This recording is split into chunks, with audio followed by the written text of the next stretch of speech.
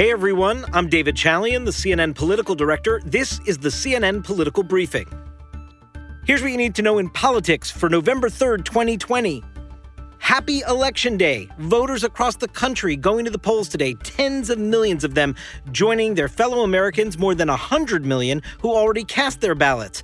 We'll talk about that, plus what you should be watching for tonight as the results come in. And finally, democracy in action. There's simply nothing better. We have crossed the 100 million early voter mark. I think we're more than 102 million pre-election day votes at this point in the tally. That is about 3/4 of the total 2016 turnout in the presidential contest 4 years ago. That is amazing. Obviously driven by the pandemic and people voting by mail and early in person instead of today on Election Day. But I would not be surprised to see still record turnout continue today. And so overall turnout in 2020 may smash all the records in terms of turnout in the record books. I would not be surprised at all, folks. Keep your eye in the days ahead as every vote gets tallied on that final turnout number. I think it's something we will never have seen before. And that is an amazing thing, an engaged electorate. It is no doubt driven in large part by President Trump. Those that are for him are absolutely strongly for him. And those that are opposed are indeed passionately opposed. And that brings a really engaged electorate to the polls today, revealing their choice for president. Of all those early ballots, those pre-election ballots, nearly half of them are in the battleground states.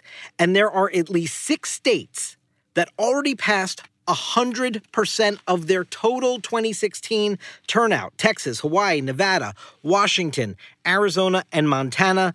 Other states have gotten really darn close to that 100% mark. It is just an astounding thing to see all of these Americans voting. Now, here's what else matters today. I want to give you a little bit of a roadmap for how to watch election night tonight and what you can expect. As we've discussed many times on this podcast, we know due to the influx of mail votes and in some critical states, namely Pennsylvania, Michigan, Wisconsin, that don't have a lot of history with absentee vote and mail-in vote, it may take a lot of time to get those counted and fully reported. But here's the thing. There are states in the Sun Belt where they do have experience with a high degree of absentee vote, of early vote. And they are pretty good at getting it counted because they're allowed to process that for weeks in advance as the early vote and mail vote is coming in. And they dump all those votes into their first reports of the evening. So keep your eyes on Florida, on Arizona, on Georgia. I mean, it is possible that in some of those Sun Belt toss-up states that we will know a result by 11 o'clock at night or maybe midnight. And that result will tell us something. If Donald Trump is winning all of those states down in the Sun Belt that he won 4 years ago, that means all eyes are going to go to Pennsylvania, Michigan, and Wisconsin to see if Joe Biden can rebuild that blue wall. And we know we're going to be in for the long haul because they're going to take longer to count their votes. However, if Joe Biden is starting to win some of those Sun Belt toss-up states, such as a Florida or a Georgia or North Carolina or an Arizona, this may not be as long and protracted as we think. That may indicate that there is a real Biden momentum occurring across the country. So I do think there are sort of 3 different scenarios to watch for tonight. There is sort of the Biden blowout, where he starts sweeping a lot of those Sun Belt states. And of course, the big kahuna, if he could flip Texas, which seems like still a reach in my mind for Democrats, but that is on the board as a clear battleground state as well. So if that starts happening, we're heading towards a Biden blowout, right?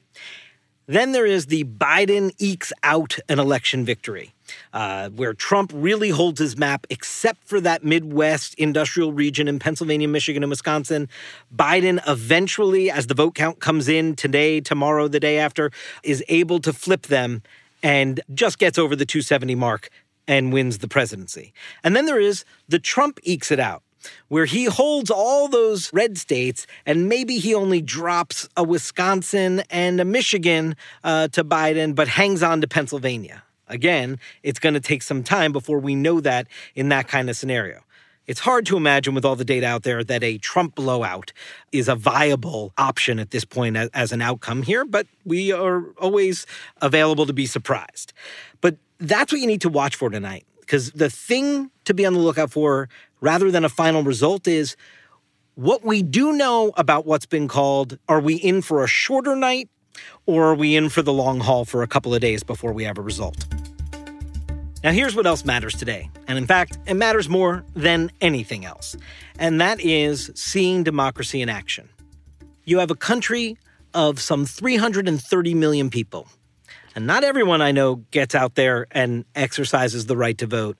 But like I said at the top, we are seeing Americans do so in greater numbers than ever before. And it's just an amazing moment to see a country come together in practicing this very core of our democracy and figuring out who we are as a people, how we sort ourselves out, and pointing a path forward for the next 4 years and perhaps beyond. And that is something to stand back and sort of be in awe of today as you see democracy in action. It is a privilege to cover it as a journalist.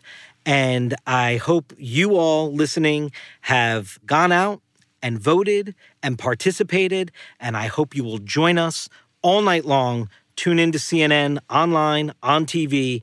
We will be bringing you the very latest results and all the context around those results to make tonight as easy to understand for you as possible, while giving you the very latest answer to two key constant questions. Who's winning and when are we going to know the result? That's it for today's political briefing. Thanks so much for listening. Stay safe, go vote if you haven't, and please take a moment to be sure to subscribe wherever you get your podcasts. We'll talk to you tomorrow.